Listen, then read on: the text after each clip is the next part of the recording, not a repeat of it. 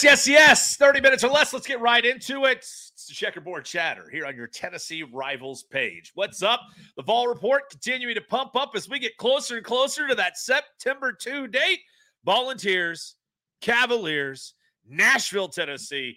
Of course, the lead-up found right here on the Checkerboard Chatter. Yeah, we continue to truck along here on Season 2. What's up? It's the guy, Tyler Ivins. I'm so glad that I continue to point out these things to you at Tyler Ivins in the DMs because, I've been promising you mailbags. We'll get to all those. We'll dive into those questions. A lot we have to get into, and we need to start right now. If you would like to subscribe, now would be a huge time to do so. Well, because if you look at the calendar, we're recording this Friday afternoon. That's off the 4th of July holiday, so July 7, and you could probably do the quick math in your head. If this is July 7, September 2, yes, less than 60 days away until it's football time in Tennessee. And also coming up in about 9 days, I guess I'm leaving that Sunday, the 16th. It'll be the official kickoff of SEC football with SEC Media Days, 3 hours west from where I am right now in Knoxville, Nashville, Tennessee, the headquarters for SEC Media Day. So I know for a lot of you excited about kind of not just what Tennessee brings to the table in 2023, but also the other 13 programs that share the Southeastern Conference with the Volunteers. And it'll be the last time we get to do so. It's about to get a little crowded next year with the additions of both Oklahoma and Texas coming in from the Big 12. Without any further ado, things we need to get to, let's go ahead and break those in. Mailbag, yep, we're going to have that begin now. First time to get a chance to take a look at a lot of these. Donnie, can any of the Vols win an individual award in 2023? Okay, let's talk about it a little bit. Jalen Hyatt's Biletnikoff award-winning season last year was absolutely phenomenal. Non-existent before we got to the Alabama win for Tennessee at home at Neyland Stadium. But nonetheless, it doesn't matter. Slow and steady. If you bolt out of the gates a winner, at the end of the season, you cannot argue. Even Ohio State fans will attempt to. They cannot argue that the best performance by one solitary wide receiver in all of college football in 2022 was Tennessee's Jalen Hyatt. Look, the product from the state of South Carolina might have slipped when it came to later in the spring in the NFL draft, but the New York Giants right now believe that they have something special in Jalen Hyatt. He's had to be humbled a little bit as somebody who is a New York fan. I'm frequenting the back papers, the headlines, in New York. It's all about how you grab the back headlines, not the front headline pages. And right now, kind of a, name another 21-year-old. We were 21 at one point in time. You got to be humbled a little bit, do you not? So apparently Jalen Hyatt, who went into New York, needs to be humbled. But the Giants, who have had plenty of players come in and quickly go through the humbling process, have later turned into productive players. I expect Jalen Hyatt to do the same thing. Back to the original question. Last year, Jalen Hyatt's performance was unworldly, right? A university at one point in time that for a small period of time was known as wide receiver U here on Rocky Top. Tennessee has been missing some of those playmakers, those can't-miss wide receiver playmakers.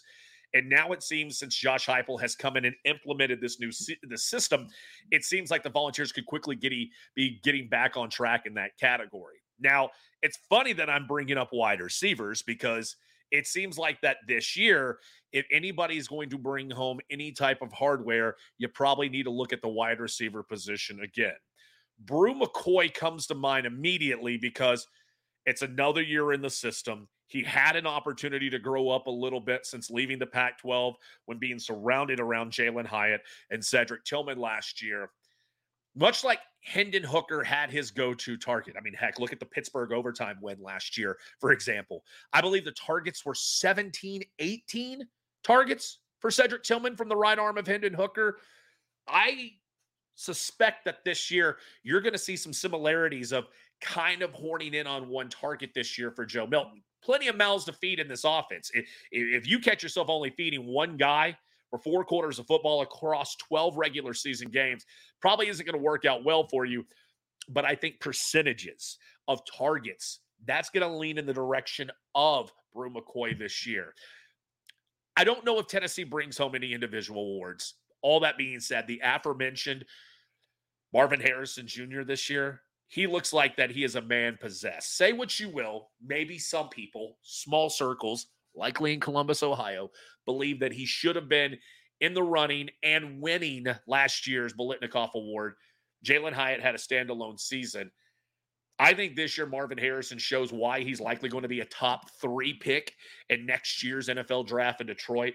I think for me, Marvin Harrison Jr. is a runaway favorite for the Biletnikoff. Brew, I think, can give him a little bit of run for his money.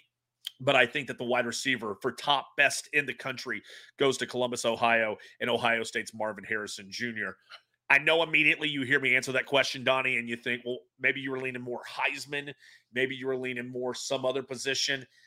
I think that this year there's already kind of a shoehorn player or players for certain individual awards.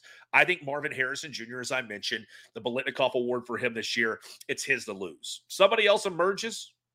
Perhaps maybe we're having another conversation maybe midway through the season like we were with Jalen Hyatt last year in October. For the Heisman, it seems like that there are 3 players right now that college football is going to be looking at of competing for that award. Could we see our first repeat since Archie Griffin with Caleb Williams from USC? I think Drake May at North Carolina under Mac Brown has a very, very real chance. And I think somebody that not enough people are paying attention to, maybe they are now because the hype is starting to churn out in the SEC. I really think that Jaden Daniels at LSU has a realistic chance to be in New York and be a finalist for the Heisman Trophy. Now, let's see if that actually all comes together this year for Brian Kelly's team. But just because Tennessee's not going to be mentioned, Donnie, in any of the individual award categories like I believe they will, that does not mean, or do I believe that the University of Tennessee is not going to have a successful season on the football field in 2023? Again, individual awards may not come this year for Tennessee, but if this is that slow, like lull year, that slow, who is it to say Tennessee takes a step back in the win column, but still progresses forward? Josh Heupel's 3rd year here in Knoxville. Just me, one man, but I think it might be difficult. I believe the Vols, 98 Vols. I believe the Vols can beat both Bama and Georgia. What's the game that worries you the most? Gosh. This is not going to be a popular answer. My answer, if you're taking Bama and Georgia off the table, but well, first of all, if you're not, the answer is Georgia. It's the measuring stick game in November. Everybody was going to be fighting and paying 3-4 times the market value on the secondary market when you could get your tickets on hands on those tickets. But if you're saying in this question, I like to try to, if there's not specifics, I like to try to break down the question how I would ask it. If you're taking Alabama and Georgia off the table, the answer should be either one of Florida in the swamp or Texas A&M at home. But I'm not going to say either of those games. If you're taking Bama and Georgia off the schedule, Kentucky on the road. Now, okay. Hear me out. Here's why. Let me flip the question on you, the listener, the viewer, for 1 second. If there is any game right now that Tennessee can ill afford to lose for whatever reason in 2023, what would it be? If your immediate answer isn't South Carolina, we shouldn't even be doing this in the first place. They derailed your national championship hopes. South Carolina was dancing on your grave last year. Spencer Rattler's trying to have a Joe Burrow moment with a cigar. He would later parlay that into a win against Clemson, which then would match those 2 teams together in the Orange Bowl. I think I heard Sandstorm enough in a 4-quarter period that if I never heard it again, I could still beat for beat hear it still when I go to my grave and die. Not only that, but Shane Beamer, who coaches are supposed to be a little mature or they're supposed to do a lot of the ignoring on social media, it was almost as if he went on social, sought out his name, and directly went after a couple of Tennessee fans to sprinkle some salt in that wound. I think that we're on the cusp, if we're not already ledged off, in the making of a new rivalry, a new age rival. Like, for our grandparents or maybe our great-grandparents, it was Vanderbilt. It was Alabama. For me, it was Florida. For a lot of people my age, a lot of people now, maybe it's Georgia. I think we're approaching where South Carolina, Tennessee ends up being kind of that new, oh, you want me to rip your throat out game. Tennessee this year, I think, has plenty in store for South Carolina. But I only bring this up for this reason. What Carolina did to Tennessee, when the Vols thought that they had a path and did to the college football playoff. What did Tennessee do to Kentucky last year? Eerie Rocky Top, black jerseys, just pistol whipped them up and down the field. They made Will Levis look like a junior varsity quarterback for 4 quarters. Kentucky keeps receipts, much like Tennessee has on South Carolina. Kentucky, since Josh Heupel has arrived, Mark Stoops hasn't been able to figure him out. Hell, year one, Stoops had to completely abandon what his game plan was and try to outscore Tennessee. Then you saw what happened a year prior. And then now you see what happens now when you're trying to play catch up and then you get embarrassed at Neyland Stadium. Vols have to go to Lexington. But not only that, look who Tennessee plays before they go to Kentucky. Week prior, road game at Tuscaloosa. Week prior to that, home against Texas A&M. And then the bye week was before A&M. So now you're in a 4-week, 3-week window of open date, A&M's tough roster, Alabama speaks for itself, road game against Kentucky. If you and I are on the same page right now, 98 Balls, or you and I, the listener, the viewer, are on the same page, can you imagine if Tennessee cracks open a schedule and goes bang Virginia, bang Austin Peay, bang Florida, bang UTSA, bang South Carolina? You're 5-0, right? Let's say off the open date, you struggle against A&M. Hell, you can beat them. 5-1, 6-0. I don't know if you get Alabama this year, but just in case you had problems with Jimbo and Bobby Petrino, just in case you had problems on the road against Alabama, you cannot start a season 5-0, have back-to-back losses to 2 SEC West opponents, and then Kentucky's licking their chops waiting for you.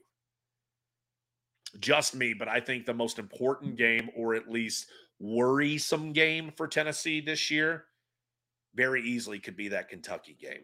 Because right now, I think Mark Stoops understands, you know how you shake things up in an East that seems to already be crowning Georgia as their division champ?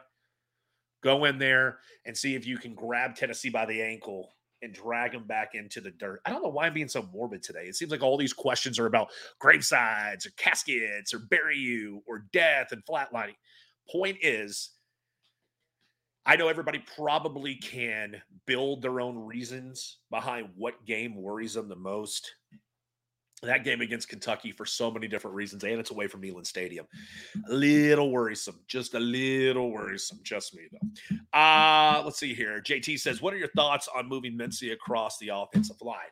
That's actually a really great question. Man, this kind of question begins with just how good Darnell Wright was last year before heading to be a top 10 pick of the Chicago Bears in 2023. You know, I look at the situation like this. I remember when J.J. Crawford and Gerald Mincy, Florida transfer, were going head-to-head last year in spring camp. And I remember Eric Kane check him out, by the way. You can go see him, Locked On Balls, everything they do over at VolQuest. And I remember talking to Kaner and saying, what's really happening right now? And there was kind of that growing period. There was kind of the new guy in the room, new blood, that's Gerald Mincy. Not only did he best J.J. Crawford for that start, I remember that first game against Ball State. It was still 65-35 or 70-30 advance for Gerald Mincy. He grew. He ended up fitting into this room perfectly, and he complemented the rest of that offensive line with Carvin and Cooper Mays and the rest of them very, very nicely. I think there's now a sense of trust for Glenn Ellerby with Gerald Mincy, where they can take Mincy, move him over to Darnell Wright's position and go, all right, we expect you to not perform to a top 10 level, but be adequate and be able to keep Joe Milton off his backside. The question, not to mix it up or to mince it up, because you see what I did there, because of your question, I get the vibe you asking this question is more of, are you okay with taking a known established commodity that's on the left side, moving it over to the right? Well, I guess reverse camera on the left side, moving it over to the right side when it was already efficient enough. John Campbell Jr., I think, can really be talked about as the most important, at least one of the most important pieces to the transfer portal this offseason. I immediately look at John Campbell Jr. and I say, okay, you're coming from Miami. You've been a starter for some time down at Coral Gables. What happened with Mario Cristobal his first year down in Miami. By the way, does anybody know what position Mario Cristobal played during his time at Miami? Oh, wait, that's right. He was an offensive lineman. What happened with Cristobal where you, starting left tackle John Campbell Jr., are sitting there being coached by a man who knows the position so well? He was excellent at it on his way to the pro football leagues. And why would you not stay there and try to absorb as much as possible? Perhaps maybe there's a deeper question there than perhaps maybe that's being led on. But I'm going to take Campbell, his maturity, and what he learned already, place him there. Again, left side of the offensive line, reverse camera angle here. Left side of the offensive line. I'm intrigued what Javonte Spraggins will bring to the table. Many believe that he can already be a first-round talent next year, much like Darnell Wright was this past year. But no matter what happens on this offensive line, the most important piece hasn't been spoke of yet, and that's Cooper Mays. You know, I learned so much about the importance of a center when Brandon Kennedy was here, transferring out of Alabama under Jeremy Pruitt, and getting a chance to talk to Brandon so many times, understanding kind of the thought process of a center, of being kind of the captain of the offensive line. It's so much more than blocking assignments. It's so much more than assignments in the trenches.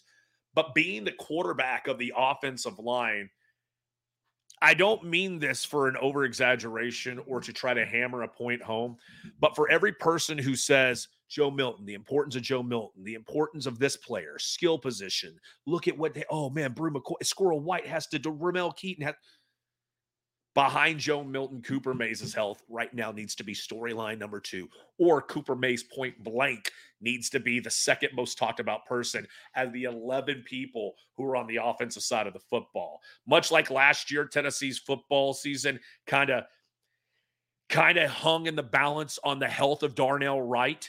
I think this year you could say, if you want Tennessee to surprise or come up and shock some people like they did in 2022 with a wins and loss record, I think it's very, very easy to state, if you want to see any type of perhaps maybe duplication, or if you want to see a repeat performance that you got in 22, Cooper Mays' health has to be priority number 1 on the list for that to occur. So to answer long-winded your original question, JT, I'm fine with Mincy moving to the right side of the line. I want to see what John Campbell Jr. can do. Tennessee clearly has to feel like that they're getting somebody who's established and will be comfortable working in that position if they have that much more. I think it says more about Mincy, actually, JT, that you succeeded, you passed with flying colors on the left side of the line. Let's go ahead and move it to the right side. We can slide Campbell in here. Ellerby, I feel like, at least from the health standpoint, has to be happy with what he has thus far. That can very quickly change.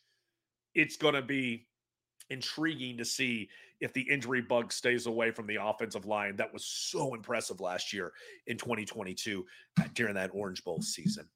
Marshall says, realistically, how many teams can win the playoff this year? Realistically, how many teams can win the playoff this year? Realistically, 9, 8 or 9. How many will have a best chance possible to make it and win to the playoff this year? 5. Now you said realistically, there are conferences out there that open the door and give you an opportunity to play for the college football playoff national championship. But I'm not going to get suckered in by a lot of those, value when it comes to Vegas and what's on the line and what they're wagering, or, ifs work out. What's the old saying? If an if was a fifth, we'd all be drunk. Right. There's so many ifs and what ifs that could possibly happen this year in college football. But if you're asking me point blank, hey, Ivans, I'm giving you $100 of my money, who would you bet? I would say that realistically, I guess in your terms, in my opinion, only 5 teams can really win the national championship this year. And surprisingly, the SEC only has 1 team, and it's Georgia. Now, I know immediately that might slam on the brakes. That might make people just go, hold up, hang on a second. Stay with me for a moment. Georgia, no matter who they play in the SEC West, they're better than them. They are. Now, I understand some people would say, well, Saban won't want it. I get it. Nick Saban, who is now 72 some odd years of age, doesn't have a lot left in him. And there's a real chance that Nick Saban is only sticking around because he wants to win that one last national championship. And their roster from top to bottom, man, is it impressive. Very impressive. But I think that this year, the LSU, the tiger in the room, if you will, they are legitimate contenders to be able to repeat as SEC West champs again. I think that this year, Jaden Daniel and an improved offensive line for Brian Kelly down in Baton Rouge gives, this LSU team a chance to, I think, beat everybody on their schedule. I think LSU, and if they do trip up, they're an 11-1 team. I think that they can beat Alabama once again this year. I think that they can go to the SEC championship, but kind of their prize is going to be getting their butt handed to them again by Georgia. So even if that doesn't occur, Alabama LSU winner, they end up going to Atlanta and they lose to Georgia all over again. We already know how soft the Bulldogs schedule is this year. Again, I know some Georgia fans watch this channel and they're looking for any opportunity to kind of throw a stick of dynamite.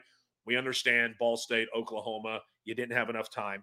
That still doesn't take away from the fact that the schedule this year is SAWFT. I move on. Georgia is one.